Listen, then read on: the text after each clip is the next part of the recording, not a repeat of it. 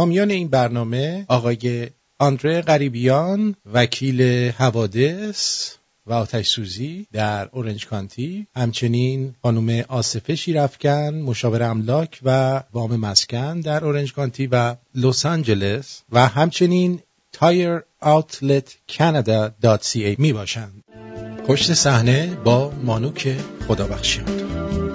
با بهترین درودها بر تو شنونده عزیز در هر کجای این سیاره زندگی ساز که هستید. امیدوارم که حالتون خوب، قبراق، سرحال و آگاه و خردمند باشید. درود ویژه دارم خدمت کودک سپید موی عالی جناب مانوک خدابخشیان. درود بر شما. بدتر از این روز پیدا نمیشد.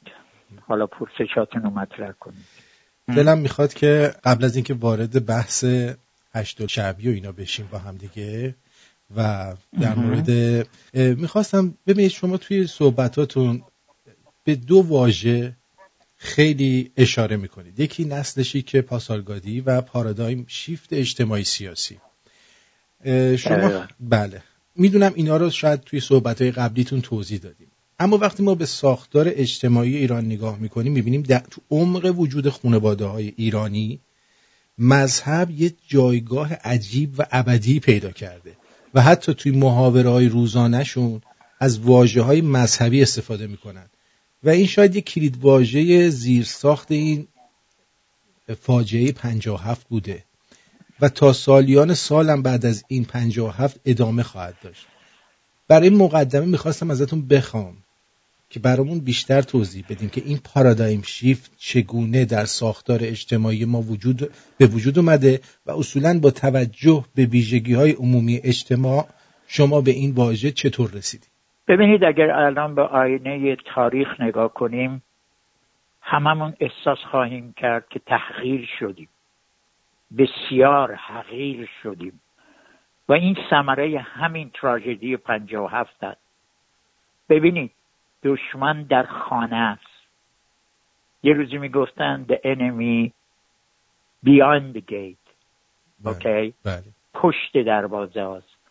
امروز دشمن در خاک ماست.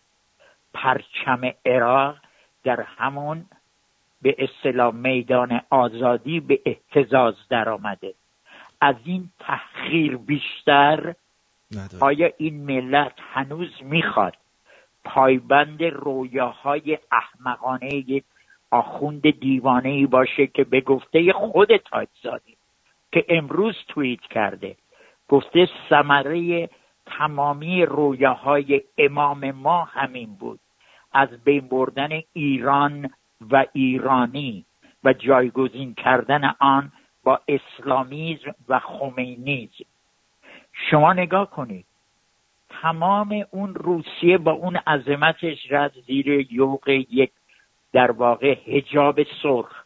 70 سال زیر اون حجاب ماند، اما سرانجام این پارادایم شیفت یا این تغییر فرهنگی ملی سیاسی که پدید آمد، اون پرده برداشته شد، پرده پاره شد. شاید این تراژدی که امروز در ایران رخ داده، یعنی یک مشقاسم ابله و خیانتکار به خودش اجازه داده که نوچه های اسلامیزمش رو از عراق و سوریه فرا بخوانه به خاک ما و خوزستان رو تبدیل کنه به یک منطقه اشغالگر یا اشغال شده. در اون صورت شما این پارادایم شیفت رو خواهید دید. از فردا دیگه ایران این ایران امروزی نخواهد بود. این رو از من بشنوید. این نسل شیک پاسارگادی اینها رو به وحشت انداخت. اون کاروان عظیمی که به سوی پاسارگاد رفت، آقای مشقاسم دیوانه و بیمخ رو مجبور کرد که بیاندیشه چگونه باید در مقابل این موج بایسته. ببینید حجاریان نبود که این آقا را ترسون، این سردار پفکی رو، این نسل بود همه اینها رو ترسون. این پارادایم شیفت یا تغییر به اصطلاح اون گرایش‌های اجتماعی، ملی و سیاسی و فرهنگی رخ داده. در ایران نگاه نکنید به نسل 1 و 2 و 3 که تا تحکیمیا ختم میشه. اینها سوختن، رفتن. خواهید دید همین فردا یا بسیار زود شما قیام نخلها را هم خواهید شنید. این نخلستان آرام نخواهد موند. این نخلا به صدا در میان. تا دیروز میگفتیم صدای پای انقلاب میامد، حالا خواهید شنید صدای پای قیام میاد. چرا؟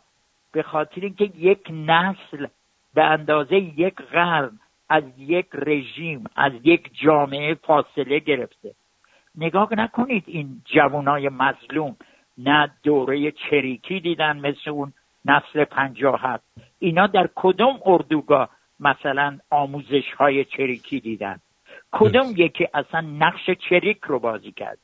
کدوم یکی از این نسل آمده و پوسترهای چگوارو، نمیدونم ماو، لنین و مارکس و همه اینا به در و دیوارش کوبیده؟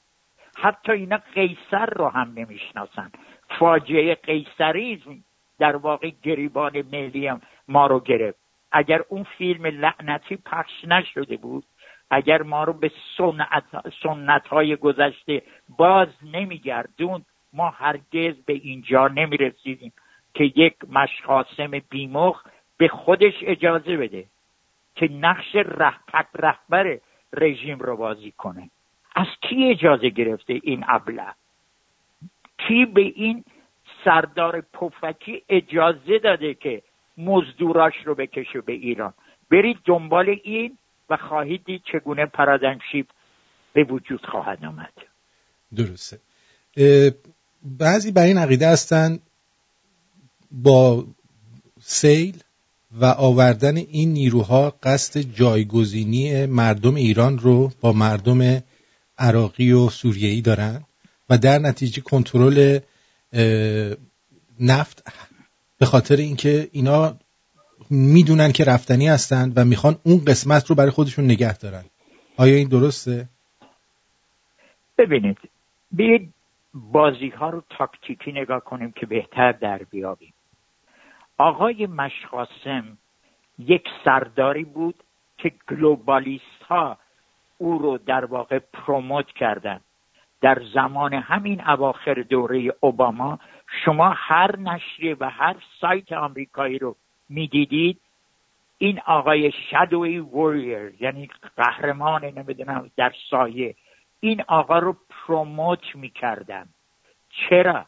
هدف اونها جا اندازی پان اسلامی و اخوانیزم در منطقه بود. خود آقای خمینی یکی از نوچه های همین اخوانیست هاست. فراموش نکنید آقای آیت الله کاشانی که مرشد همین آقا بود، اینها با نواب صفوی و اخوان هایی که از طرف مصر اومده بودن ارتباط داشتن. بنابراین وقتی خمینی و خمینیزم رو به منطقه آوردن، باورشون شد که در طول چند سال بعد از برکناری بعثی ها در عراق و در واقع از بین بردن سکولاریسم سیاسی در منطقه، این اندیشه کهنه رو که به یک پلاس کهنه میمونه در منطقه پهن خواهند کرد. حالا آقای مشقاسم به خودش اجازه داد که در واقع نقش جولیوس سزار رو بازی کنه. آمد دو کار در اینجا بود. یک، آرتین عزیزم، جان دلم، آقای مشقاسم شکست خورده بود. بعد از اون همه سال حرفی که من میزدم تازه متوجه شد، تازه دریافت که آقای پوتین در واقع تزار شرقی اینها داره اونها رو از سوریه بیرون میکنه. با نتانیاهو یک معاهده نانوشته نوشته، با ترامپ ساخته در این زمینه. چرا؟ اون رو کیسینجر فرستاده بود، اربابش کیسینجره. بنابراین وقتی رفت، بعد از یک مدتی مشقاسم فهمید دارن بیرونش میکنن از سوریه. این مسئله سوریه. در عراق آقای ترامپ یک تاس سوم انداخت، همه رو شوکه کرد، سپاه رو گذاشت در فهرست تروریسم جهانی. اوکی؟ حالا در خود عراق تصمیم گرفتن حشد الشعبی رو منحل کنن. بنابراین جایی برای نوچه های این آقا نمونده بود. ضمن این که دیگه سرمایه‌ای نداشتن، نقدینگی نداشتن هزینه ایران رو بدن. با این دو دوزه بازی که اینها میآیند کمک کنند به مردم سیل زده، اینها رو آورد در ایران. اونا وقیح‌تر از این بودن که این آقا باور کنه و رفتن پرچم عراق رو زدن در میدان آزادی که قرار بود ما یک شو 1 میلیونی به راه بندازیم. اوکی؟ برای همینم شما باید جنگ‌های داخلی را توجه کنید. بلافاصله حجاریان و شرکاش، اون به اصطلاح تسخیر کننده های شیطانی، آمدن و نوشتن بعد از این سیل نوبت سیل مردمی است. یادتون نره اینا اول میخواستن بنویسن شورش مردمی است. ما که دستشون رو کردیم شورش مالی، آمدن خوابیدن، حالا میگن سیل مردمی. و بعد آقای حجاریان به مردمی که به اصطلاح پیرو او هستن اطلاع میده که شما وقتی آمدید در خیابان منتظر باشید موج از سرتون عبور کنه، سرتون رو پایین نگه دارید، دفاعی بازی کنید، حالت تدافعی بگیرید، بعد ضد حمله کنید. حالا اینا هم وارد این فازا شدن. نازنین من، بله، آقای مشقاسم برای زهر چشم گرفتن از دولت بی‌کفایت که حتی ارزه نداشت بدون بشار اسد توسط این آقا به تهران اومده که آقای ظریف نمایش داد و استعفا داد، ایشان ادعای آقای ژول سزار اون قیصر روم رو در آورد. در اون زمان شما اجازه نداشتید با لژیونتون از رودخانه ربکان عبور کنید و وارد شهر روم بشید. ایشون به خاطر اینکه کودتا کنه و دموکراسی روم رو به تمسخر بگیره و سنا رو بی اعتبار کنه، با لشکریانش با لژیونش وارد روم شد و بعد دیدیم ثمراشو. این آقا هم همین کارو کرد، لژیونش رو فراخواند، قدرت نمایی کرد در مقابل به اصطلاح اون آقایان اصلاحگرا یا دیگرانی که از آقای روحانی حمایت میکنن. اما متوجه نشد که گاهی تاریخ بازی بدی داره. این آقا به جای اینکه بره و قیصر روم بشه یا قیصر ایران، تبدیل شد به مارشال پتن فرانسه، همون کسی که با نازی ها ساخت و در فرانسه اشغالی رفت بخشی رو گرفت، اسمشو گذاشت ویشی.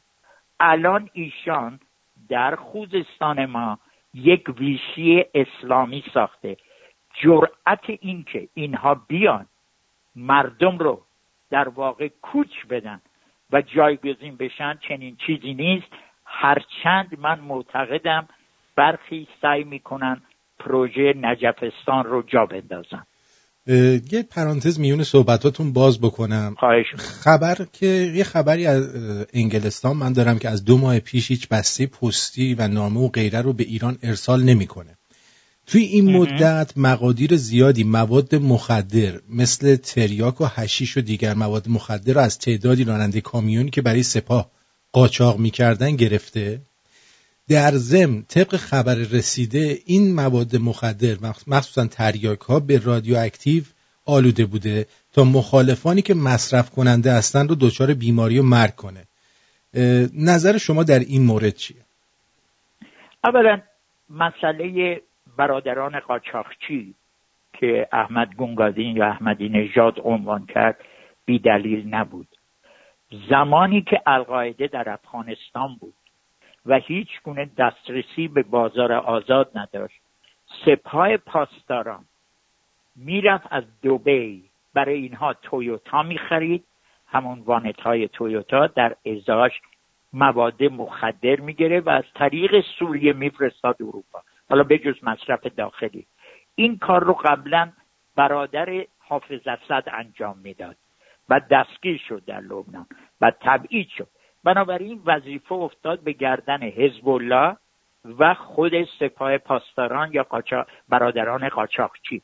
این که اینها سالها در این ترانزیت مواد مخدر نقش داشتن هیچ تردیدی نداشته باشید. اوکی؟ اما انگلیسی ها فعلا دارن، جالب این در این فرصت کوتاه همه قلعه میرن تو بازی شطرنج، همه تدافعی بازی میکنن، وقت میخرن. خود انگلیسی ها منتظر برگزیت خودشون هستن. خانم می نتوانست. اینها تصمیم داشتن، یکی از پروژه های این بود که شما میایی جنوب عراق رو که همون نجف و کربلا این داستان ها هستن، اون رو وصل میکنید به خوزستان و منابع نفتی، بعد اونجا رو تبدیل میکنید به یک نجفستان با کربلا در مرکز.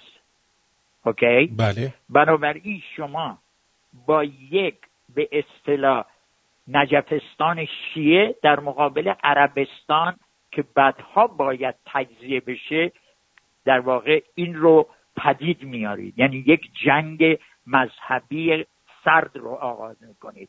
اما نهایتاً این عربستان خواهد بود که خواهد باخت. این پروژه گلوبالیستا و شهرک لندن بود.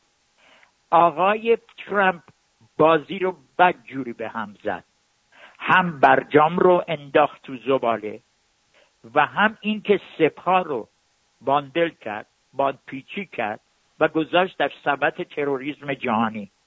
اوکی؟ این آخرین برگی که اینها دارن بازی میکنن.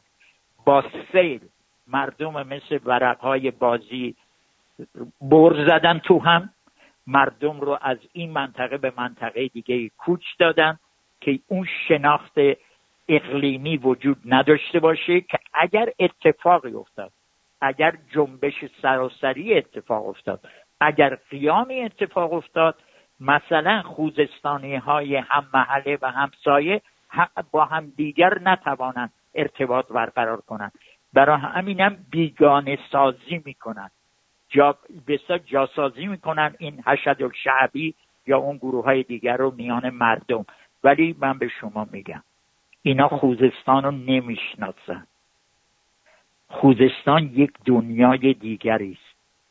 اون نخلا هویت دارن، اون نخلا تک تک اسم دارن. هر قهرمانی که از اون خوزستان بلند شده به عشق اون نخلا بوده. بنابراین یه روز خواهید دید همان خوزستان اون بازی های الهوازی و نمیدونم بازی های جدایی طلبانه رو بندازید تو سر. این فیک نیوز بود که اینها رو دامن میزد، هنوزم دامن میزنن. خوزستان قیام خواهد کرد. من این رو در 17 نوامبر 2018 در فیسبوک نوشتم. همه چیز از خوزستان آغاز خواهد شد. در خوزستان این رژیم دفع خواهد شد. به نظر شما الان که نیروهای حشدالشعبی توی ایران وارد شدن و اینا یکی از شعارهاشون این بود که ما در ایران امنیت داریم، با این وجود یه همچین نیروهایی وارد ایران شدن، در حقیقت شما دیگه یه همچین صحبتی که ما در ایران امنیت داریم هم از بین رفته. فکر میکنید حرکت بعدی این آخوندا چی باشه؟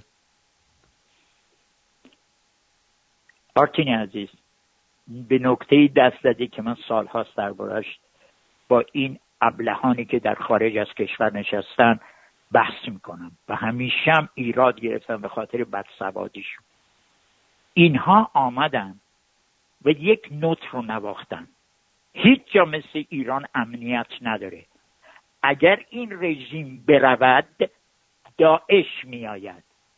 شما الان داعش سبز شیعه در ایران دارید. اینا خودشون یک پا داعشن. آفرین. اینا یک مش مثل لژیون های خارجی فرانسه میمونن. مشتی آدم کش، مشتی لات، مشتی آدم های بیکار که نیازمند چند دلار هستن، اینها به استخدام میکنن، میفرستن به جبهه ها. اینا که نیروهای نظامی دور دیده نیستن. اوکی؟ درست مثل داعشی ها هستن. مثل داعشی هم عمل خواهند کرد. حالا چند هفته پیش من فکر کنم در رادیو شما هم گفتم، چون قاسمی گفتم رهبر یک اشتباه، یک گاف بزرگ زد. خودش با دست خودش سپاه رو 2 شقه کرد. آمد به آقا نشان ذوالفقار داد، شایعه کرد که سپهبد میشن ایشون، و در واقع سپاه قدس رو به عنوان گارد حفاظتی خودش و بیت رهبری استفاده کرد. اوکی؟ برای همینم وقتی قاسم رامبو رفت و بشار اسد رو از دمشق برداشت با هواپیمای اختصاصی آورد در تهران، همه به خشم اومدن، ضمن اینکه شوکه شده بودن که مگر این مملکت در و پیکر نداره؟ مگر این مملکت رهبر دولت نداره آقایون؟ نه دولت داره نه رهبر داره. فعلا یک کتازش همین قاسم رامبوه. این قاسم بیمخه. البته توهین نشه با آقای جعفری، چون ایشون حداقل ورزشکار بودن. این یک آدم علاف که غربی ها روش سرمایه گذاری کردن با پروموشن های فیک. اون مایکل روبین راست میگو در امریکن اینستیتوت انترپرایز، میگو من نمیدونم هر عکسی که نگاه میکنید این دلقک در اول صف نشسته. چرا؟ پس اون سردارای دیگه چی شدن؟ اون سردارها الان هم تروریستن هم باخته و سوخته. بنابراین بعید نیست، حالا بجز این که ارتش تو بازی خواهد آمد، خواهید دید اینا نمیتونن کلک بزنن ارتشو بذارن به جای سپاه. اما در وهله اول شما یک نوع میتونم بگم جنگ سرد شدید خواهید دید در خود سپاه. اون سردارهایی که از این آقا پیشکسوت‌تر بودن وارد صحنه خواهند شد و بعیدم نیست این آقا رو دستگیر کنن. اینو بهتون بگم، اینو اشتباه نکنید. اینم ممکنه مثل آقای گزنفون بشه. شما نمیتونی با تاریخ شوخی کنی، یک جا به دام میفتی.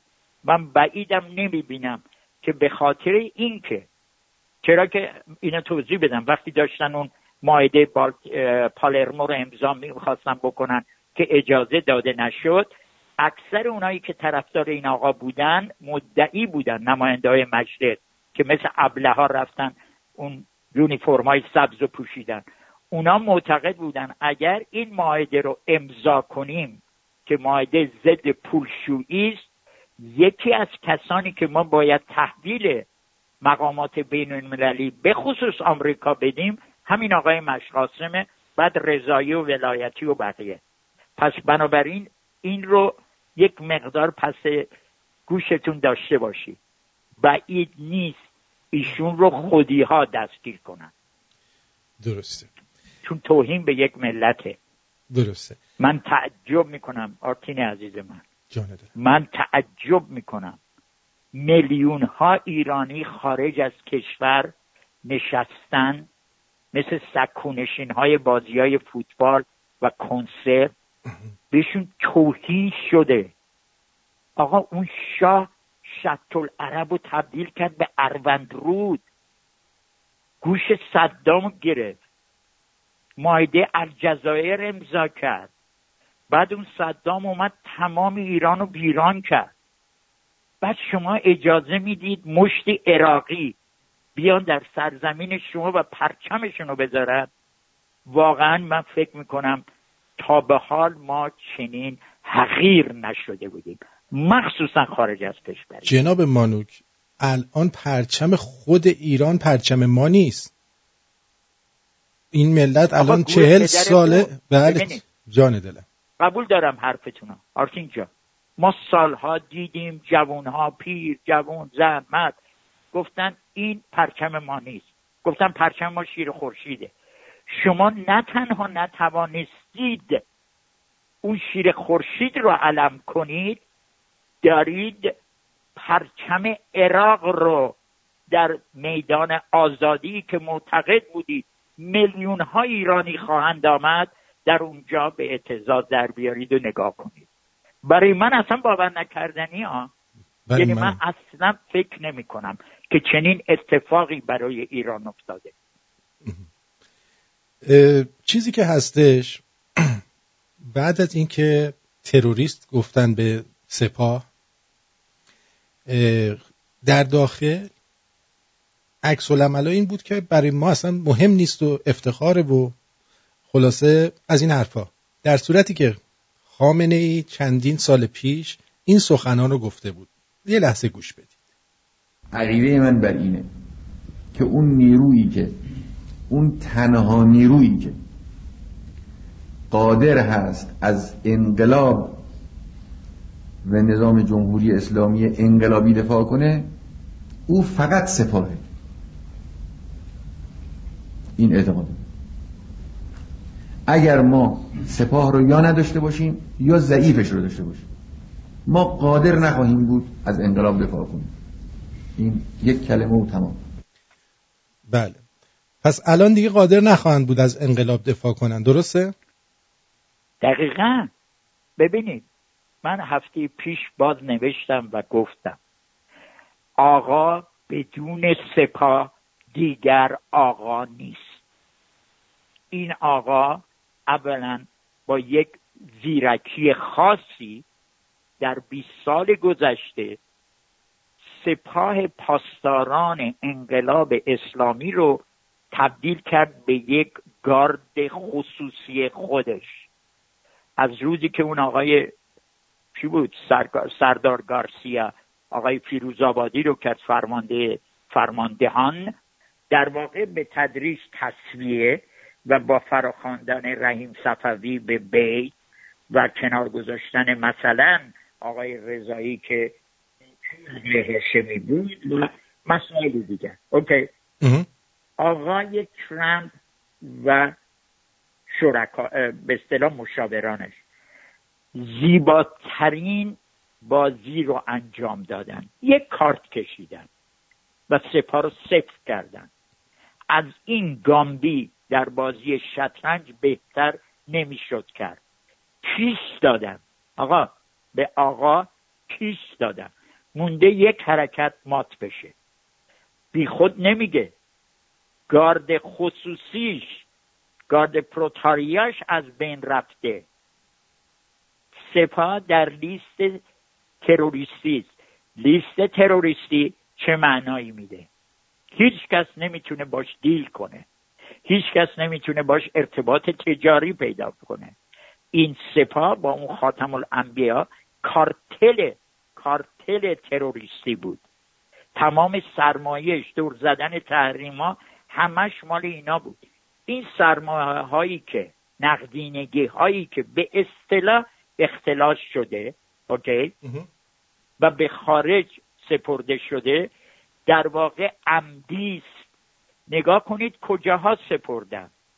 به تمامی کشورهای مشترک المنافع، استرالیا، کانادا، بریتانیا. حتی آقای پوتین $1 از این رو نتونست در بانک‌های روسیه بذاره. بنابراین وقتی شما یک گروهی رو گروه تروریستی یا شبکه تروریستی مینامید، یادتون نره رو پشتشون یک نشانه تارگت هست، میشه زد، مثل داعشی ها. حالا اینها شدن داعش سبز. این گونه ببینید. برای همین یک دفعه همشون ذوب شدن، ریختن. اونهایی که شعور داشتن فهمیدن بازی چیه.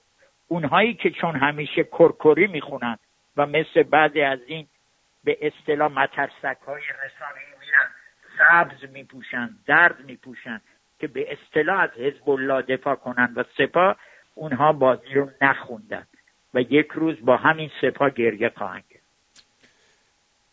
بعضی از این تلویزیونایی که به قولی خودشون رو مخالف میدونن و بعضی اشخاصی که به عنوان اپوزیسیون هستن، در جای جای صحبت‌هاشون از سپاه به عنوان ارگان مردمی یاد کردن و حمایت کردن به نوعی. با تروریست شدن اینها این دوستان چه جوابی دارن برای مردم ایران؟ یک بارم به شما گفتم یکی از زشترین رفتارها و کردارهایی که ما داریم کتمانه. کجا سپاه پاسداران مردمی بود؟ کی سپاه پاسداران برای مردم قدمی برداشت. تا دیروز که همه ایران از اصلاح طلب گرفته تا این به اصطلاح اپوزیسیون فیک حمله میکردید به این سپاه، معتقد بودید این برادران قاچاقچی زندگی شما رو سیاه کردن. حالا چه شد؟ اینا محبوب شدن. میدونید کیا در واقع ایستادن جلوی آقای ترامپ؟ همونایی که با به اصطلاح موج ضد ترامپ را میرفتن. چون آقای ترامپ و پامپئو اینا رو گذاشتن در لیست تروریست، اینا اخم کردن و تخم کردن. برای من هیچ کدوم از این رسانه های لندنی اپوزیسیون نبوده، هیچ کدوم. همیشه هم گفتم، شامتش هم داشتم گفتم، درسته، همه دو دیگه باز جا اندازن. درسته، بله. و نشون دادن. شما نگاه کنید، به محض اینکه اتفاق میفته میرن مهره هایی رو میارن که دو آستری هن. اوکی؟ درست. هر دو طرف رو دارن. هرگز اپوزیسیونی در لندن به وجود نیامد. یک اپوزیسیون فیک، دو دوزه باز و جا انداز. حتی خطرناکتر از آمد نیوز، خطرناکتر از این نخاله های دیجیتال، اونها خطرناکترن. نگاه کنید شب و روز نگاه کنید، نوریزاد و خزعلی و صادق زیبا کلام رو آنتنا. اینها چه خدمتی به مردم کردن؟ اینا مهره های سیستمن، چون بازی بلد نیستن این کارا رو میکنن یا به عمد میکنن. دو حالت داره. درسته. جناب مانوک اگه موافق باشین یه بریک کوتاه بگیریم و برگردیم. حتما عزیزم. قربانش.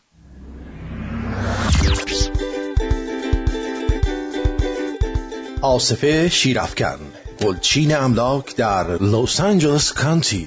خدمات وام و خرید و فروش املاک. آصفه شیرافکن 310 951 07 11 310 951 07 11. همراه شما در خرید و فروش و تهیه وام مسکن. آصفه شیرافکن.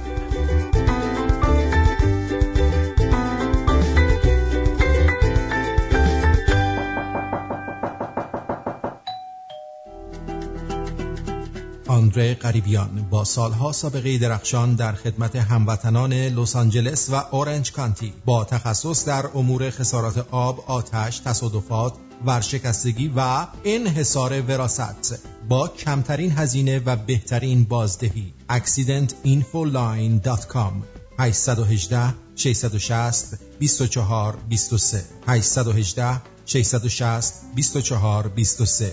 تمام مشاوره‌های تلفنی، ایمیلی و یا حتی حضوری رایگان میباشد. برای دریافت حداکثر خسارت با حداقل هزینه مشکل حقوقی خیش را به من مسپارید و به زندگی عادی خیش برگردید. متشکرم. آندره قریبیان. من خدمتون عرض بکنم که کنسرت آقای شهریار همین یک شنبه هست. لطفاً بلیتتون رو تهیه کنید. بخشی از عواید این کنسرت مستقیما به دست سیل زدگان خواهد رسید و ما این رو تضمین میکنیم که این کار انجام بشه و امیدوارم که شما هم بلیتتون رو گرفته باشید و همین دیگه. جناب مانوک در خدمتتون هستیم. کجاست داریوش؟ داریوش کجا نیست. این بچه ها؟ بله داریوش نیست. کجا این بچه ها؟ داریوش نیست. اوکی. باید اینو من بپرسم چون من این برادر بزرگ برای همه اینا بودم. بله. کجان الان؟ زمانی که این ملت اینا رو احتیاج داره، اینها کجان؟ آیا فقط مردم رو میخواییم که بیان کنسرت هامون؟ میدونید همین داریوش، همین شاهرخ، سیاوش قمیشی، شهرام شبپره، ستار، ابی میتونن 1,000,000 آدم رو بسیج کنن. بله 100%. اینا که خودشون میدونن آدمای محبوبی هن در این جامعه. کجان؟ امروز به اینها احتیاج داریم. امروز که وطن در اشغاله به اینا احتیاج داریم. درسته. ببینید سلبریتی بودن یک وجهه داره، مثل کردیت کارت پر اعتبار میمونه. الان سلبریتی های داخل کشور خفه میشن، میرن کنار، میترسن. چرا؟ با اینا ایستاده بودن، خطا کرده بودن. اوکی؟ من اینا دقیقا میگم. اگر آقای مهران مدیری میاد و عربده میکشه، چون میدونه در این سالها با آقای فردوسی پور و دیگران چقدر لطف کردن به این سیستم، اینا رو فراموش نکنید. یا آقای رشید پور یا هر که، من اینا رو اصلا نه میشناسم نه میبینم. الان زمانه، یادم تو زمانهای دهه 50 هر کس میخواست ادعا کنه که منم هنرمند محبوبی هستم، فوری ملینا مرکوری رو مثال میزد، زنی که در مقابل سرهنگا ایستاده بود. درسته. یا تئودوراکیس رو. حالا کجان اینا؟ الان موقعشه. همین الان. و فقط همین نیستش که یه آهنگ بخونن، باید بیان صحبت بکنن.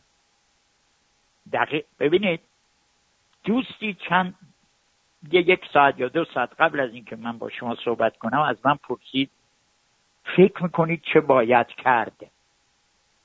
گفتم امروز باز تنها برگی که برنده است برگ پهلوی است، برگ همین شاهزاده است. اوکی؟ نمیشه فقط بیانیه داد. شاهزاده باید درست مثل همون روزی که رفتن قسم خوردن فیلم درست کردن، نره در این تلویزیون های فیک.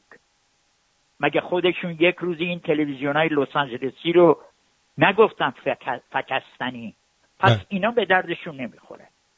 شما نمیتونید از حرفتون برگردید.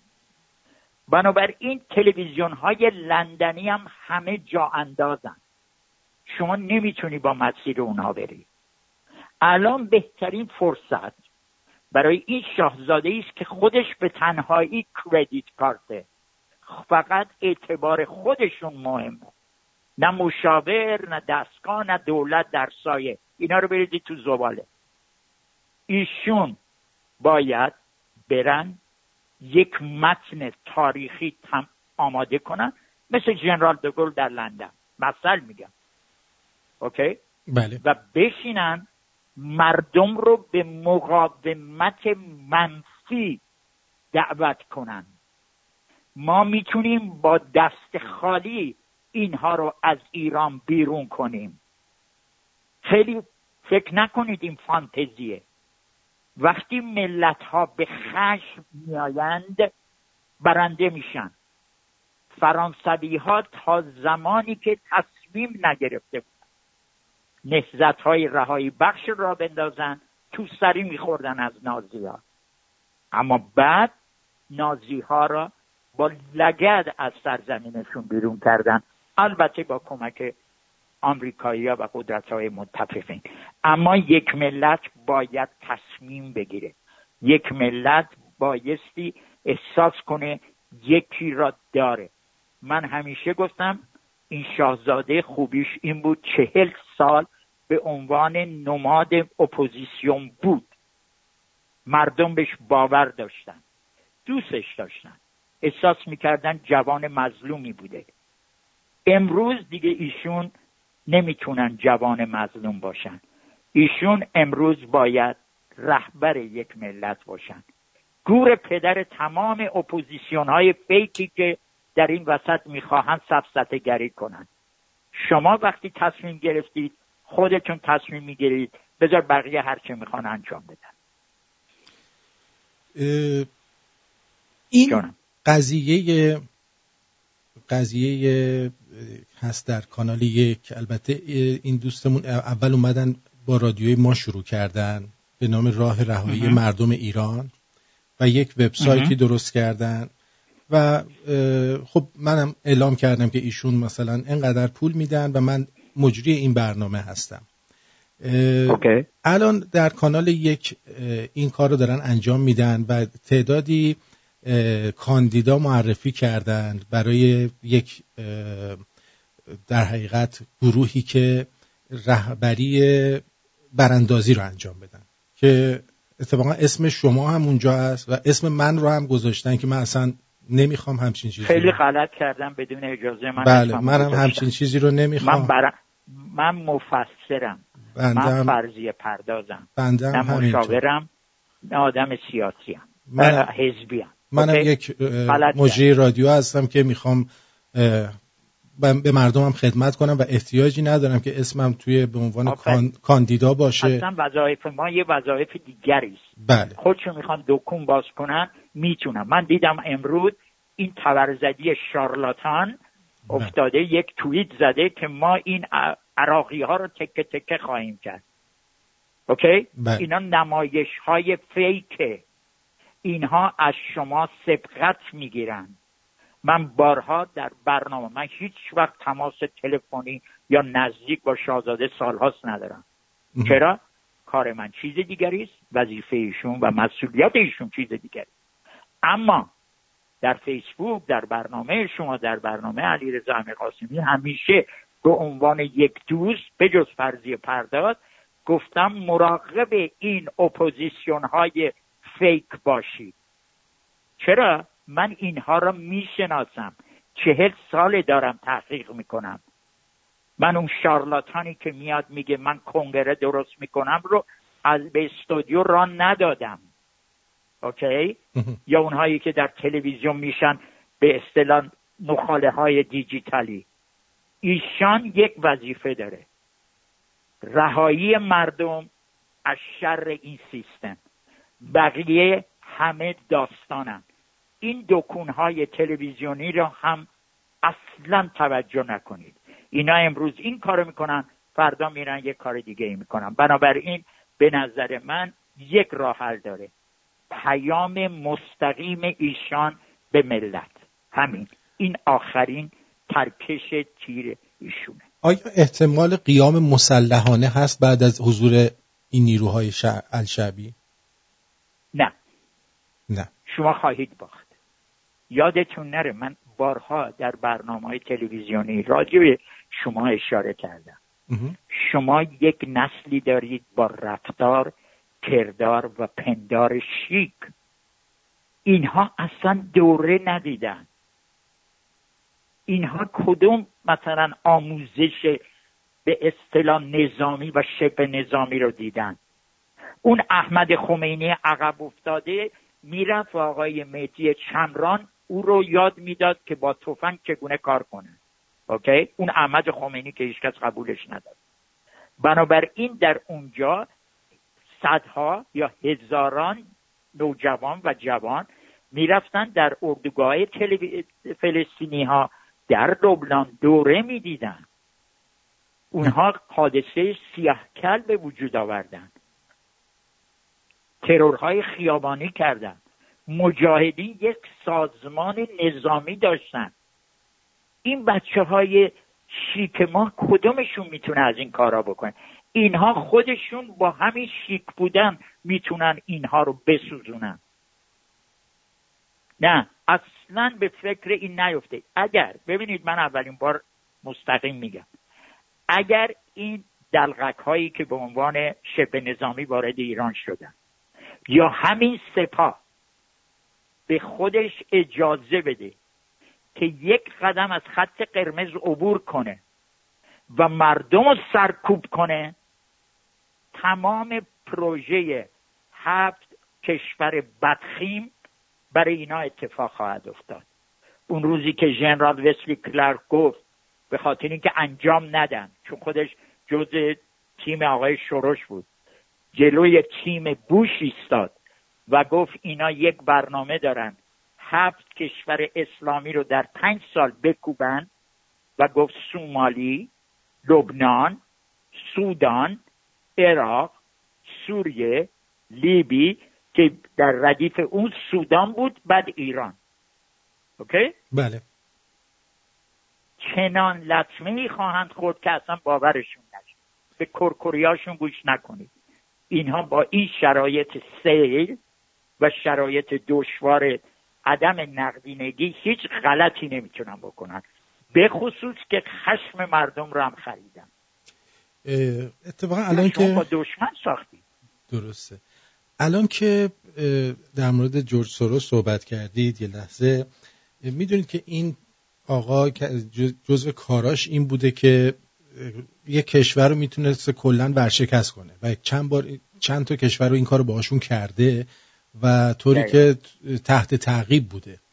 چطور میشه این آقا میاد توی آمریکا و آزادانه اینقدر خرابکاری و ببخشید کثافتکاری انجام میده، کسی بهش دست نمیزنه، ولی میرن از توی سفارتخونه اکوادور جولیان آشانس فکر کنم باشه، درسته؟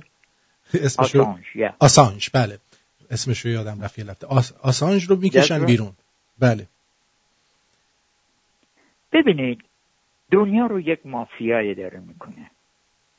آن روزایی که من تو رادیو از بیلدربرگ صحبت میکردم، از کلوب روم صحبت میکردم، از پروژه‌ای که ریختن چگونه شاه رو بردارن، بسیاری از این همکاران من اعتراض میکردن. بسیاری از این به اصطلاح متفکرین منو متهم میکردن به دفاع از تز توطئه. آنقدر بدسواد بودن، آدمای سوادداری ولی در بدسوادی حرف ندارن، جرأت نمی کردن یک قدم از اون باکسی که خودشون یا اون به اصطلاح پلتفرمی که خودشون برای خودشون ساختن خارج بشن و ببینن دنیا چگونه اداره میشه. این دنیا اداره میشه. این دنیا هر سال در بیلدربرگ در داووس آینده دنیا رو ورق میزنه.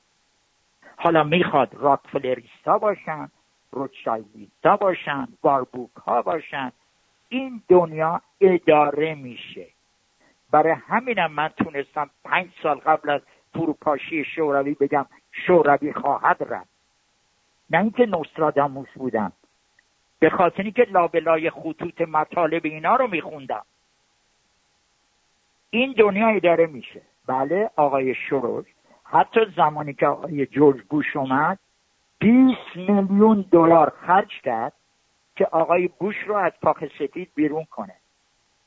همون گونه که امروز از روزی که این دونالد شیردل ما آمده، اینها تمامی توطئه ها رو میکنن که ایشون برای بار دوم انتخاب نشه. فعلا همه چی دست خوردن. اوکی؟ بله. اینه سیستم دنیا. اینه ما باید با سیستم دنیا آشنا بشیم.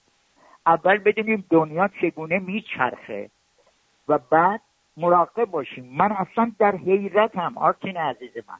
جانم. این همه میگفتن ساواک، این همه میگفتن باند مشاوران شاه، آقای اردشیر زاهدی در واشنگتن تمرگیده، اینا نفهمیدن که این پروژه سقوط 79 نوشته شده که شاه رو بیارن پایین. آیا اینا خیانتکار بودن؟ دودوزه باز بودن؟ چگونه اینا نرفتن به شاه بگن آقا تصمیم گرفتن شما رو بردارن؟ نه اینکه وقتی در بیمارستان نیویورک خوابیده آقای دیوید راکفلر بهش بگه متاسفم یک برنامه بود شما رو برداشتن. اینه دنیا توسط از ما بهتران اداره میشه. شما باید بازی ها رو بخونید و بعد بتونید آینده کشورتون رو نه اینکه موافق با تمام برنامه ها اداره، بلکه بدونید چگونه اداره میکنید. این بازی عزیزم. بله. برای همینم این آقای شوروش رو در مجارستان در واقع ممنوع تصویر، ممنوع ورود کردن. خودش مجاریه. بله. ولی رئیس جمهور جدید دشمن شماره 1 اینه و ایشون رو بیرون کرد. خود پوتین هم حکم دستگیری ایشون رو داد به خاطر اون شرکت نفتی یوکوس. اوکی؟ بله. ولی دنیا اینجوری میچرخه. یک آدم‌های خدایان مثل زئوس، خدایان میزه گردن، بقیه باید نقش پرومتئوس رو بازی کنن، هر روز اعتراض کنن، هر روز فدا بشن. این عزیزم. بله. الان مردم ایران در این لحظه با توجه به افراشته شدن پرچم عراق در وسط میدان شهیاد یا به قول اینا آزادی که ازش خبری نیست، مردم ایران چه باید بکنند؟ چندی پیش من صحبت میکردم در نوشتاری بر دیوار زمان بختالنصر بابل. یک انگشتی آمد و رو دیوار نوشت منا تک پرسیان. آقای بختالنصر گفت بیایید اینو برای من ترجمه کنید. دانیال نامی آمد و گفت شما در واقع خدا روزشمار شما رو شمرده، شما خواهید رفت و ایرانی ها پارسیا خواهند آمد و کشور شما رو اشغال خواهند کرد. بعد کوروشی اومد، کوروش هخامنشی یهودیان رو نجات داد، امپراتوری بابل رو انداخت و رفت. اوکی؟ بله. امروز هم نوشته روی دیوار خواهد آمد. چرا؟ آرتین عزیز، بازی برگ سبز اسلامیز رهایی بخش تموم شد. شما نگاه کنید، آقای مرسی رئیس اخوان المسلمین، رئیس پرزیدنت اخوان المسلمین رو به جرم جاسوسی محکوم به اعدام میکنن. تا دیروز آقای اردوغان با سرمایه‌های قطر سعی میکرد تمام منطقه رو تبدیل کنه به اخوانیزم جدید و یه نوع عثمانیزم بیاره. بازی ها تموم شد، بازی ها تغییر کرد.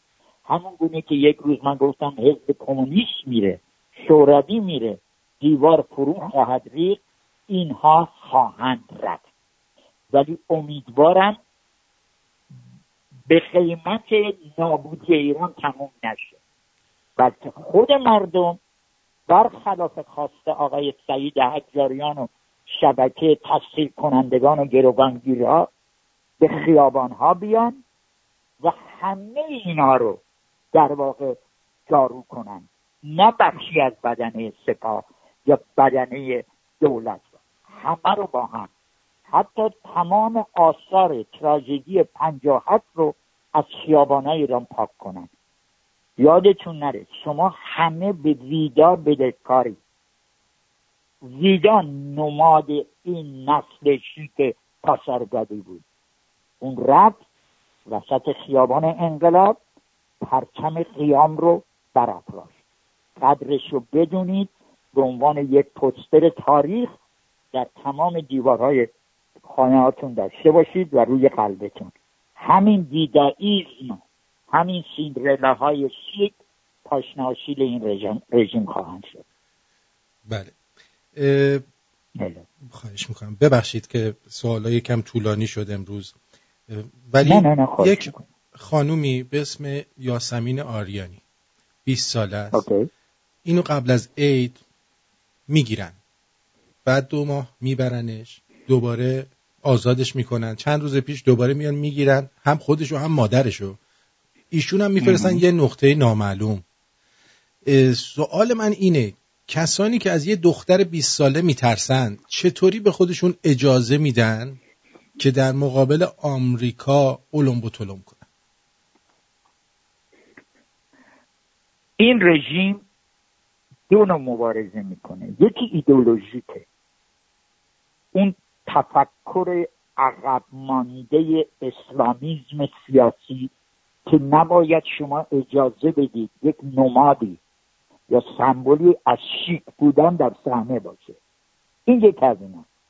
2 دقیقاً شما درست گفتید، رژیمی که از جمعی دخترکان سیندرلایی ما میترسه، وقتی آقای ترامپ اونا رو میذاره در لیست تروریستی، همه در میان و در واقع در ایران مثل بازی شطرنج خلعه میرن که وقت بخرن شاید آقای ترامپ برود. اینا هیچ غلطی نمی کنن. یادتونه یه روز اینا میگفتن آمریکا هیچ غلطی نمی کنه، حالا متاسفانه بومرنگ شده.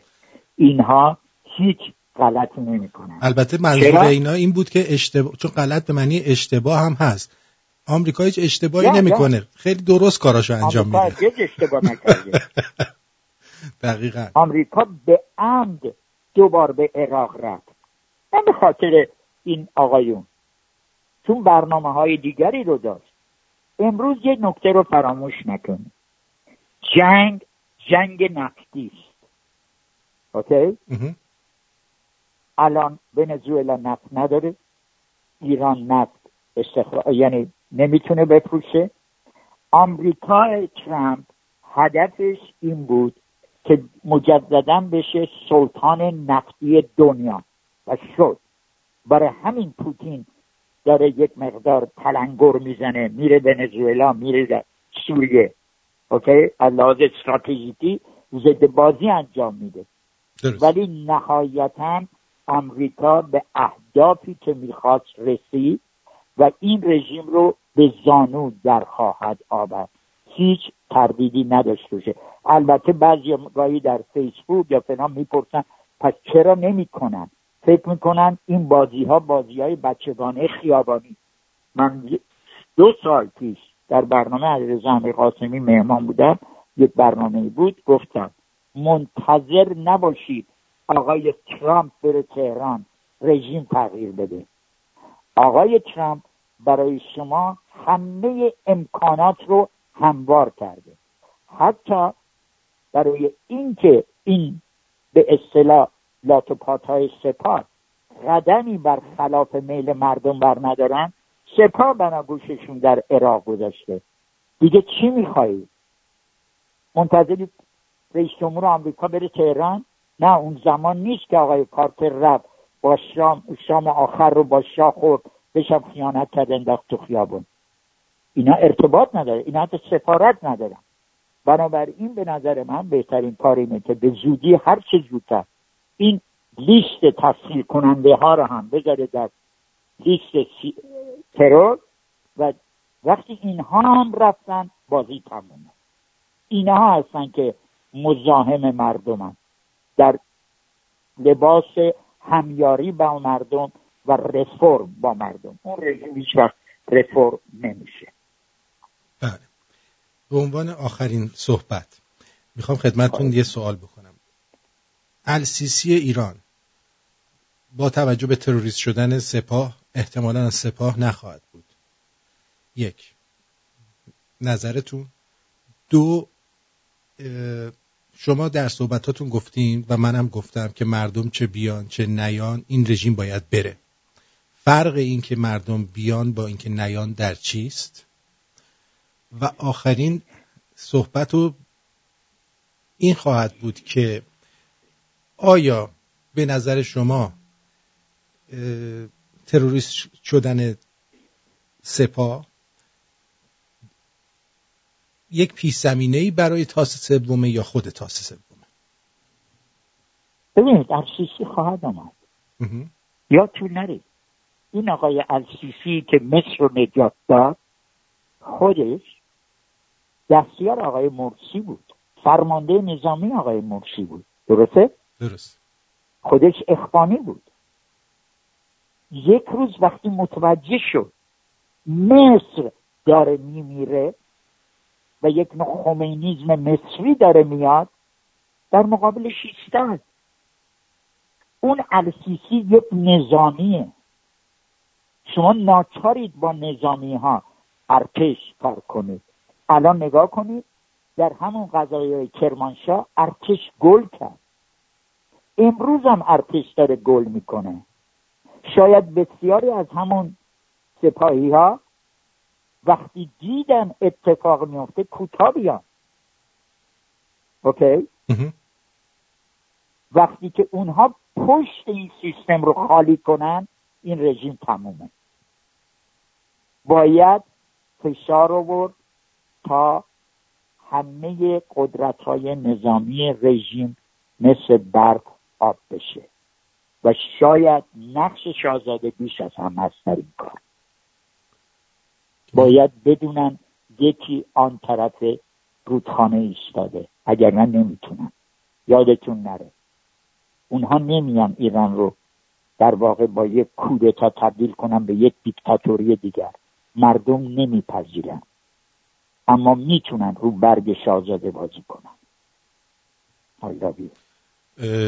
سوال دومم این بود که اومدن و نیومدن مردم.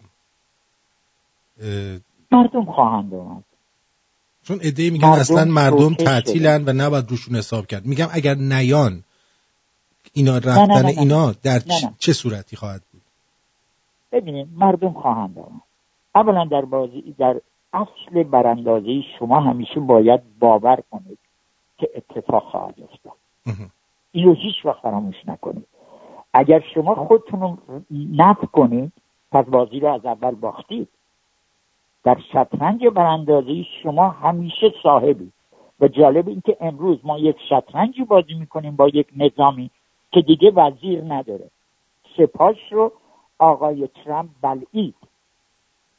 بنابراین بعد از این حادثه شوکاور سیل که هنوز مردم در این فکرن که چه اتفاقی افتاد، چه کسی عواملش بود، شما اجازه بدید مردم یک تایم‌آوت کوتاه بگیرن، نفسی تازه کنن، راهی پیدا کنن. و یادتون نره انقلاب تقویم نداره. اوکی؟ تقویمی فکر نکنید. حتما خواهند آمد. حتما. من درود مجدد میگم خدمت شما و تشکر میکنم، سپاسگزاری میکنم از این که وقت ارزشمندتون رو در اختیار ما و شنوندگان رادیو شمرون و مردم ایران میگذارید. و امیدوارم که دفعه بعدی که میایم روی خط با هم دیگه صحبت‌های خیلی خیلی پیروزمندانه‌ای داشته باشیم نسبت به این که بگید امروز بدترین روز ایرانه. I love you آرتین. همیشه رو شما حساب میکنم و همیشه هم دوستتون دارم و همیشه هم شنونده های شما رو از راه دور میبوسم. I love you. I love you too و به شما بدرود میگم. مرسی عزیزم. بدرود. خب شنونده عزیز، امیدوارم که از این برنامه استفاده لازم رو برده باشید. من هم در اینجا به شما بدرود میگم تا فردا. حکایت مولوی حکایت دیگری است از بعد سوم. این بار با کلام شهریار به همراه ارکستر با شکوه 20 نفره. شهریار با خاطرات دیروز و امروز. یک شنبه 21 اپریل 2019 تورنتو، ریچموند هیل سنتر پرفورمینگ آرتس. تلفن اطلاعات 647 781 59 51. یک شنبه 21 اپریل 2019. اجرایی استثنایی از شهریار با سورپرایزی ویژه از رادیو شمرون و کیانی کانسپت. 21 اپریل 2019 را به خاطر بسپارید.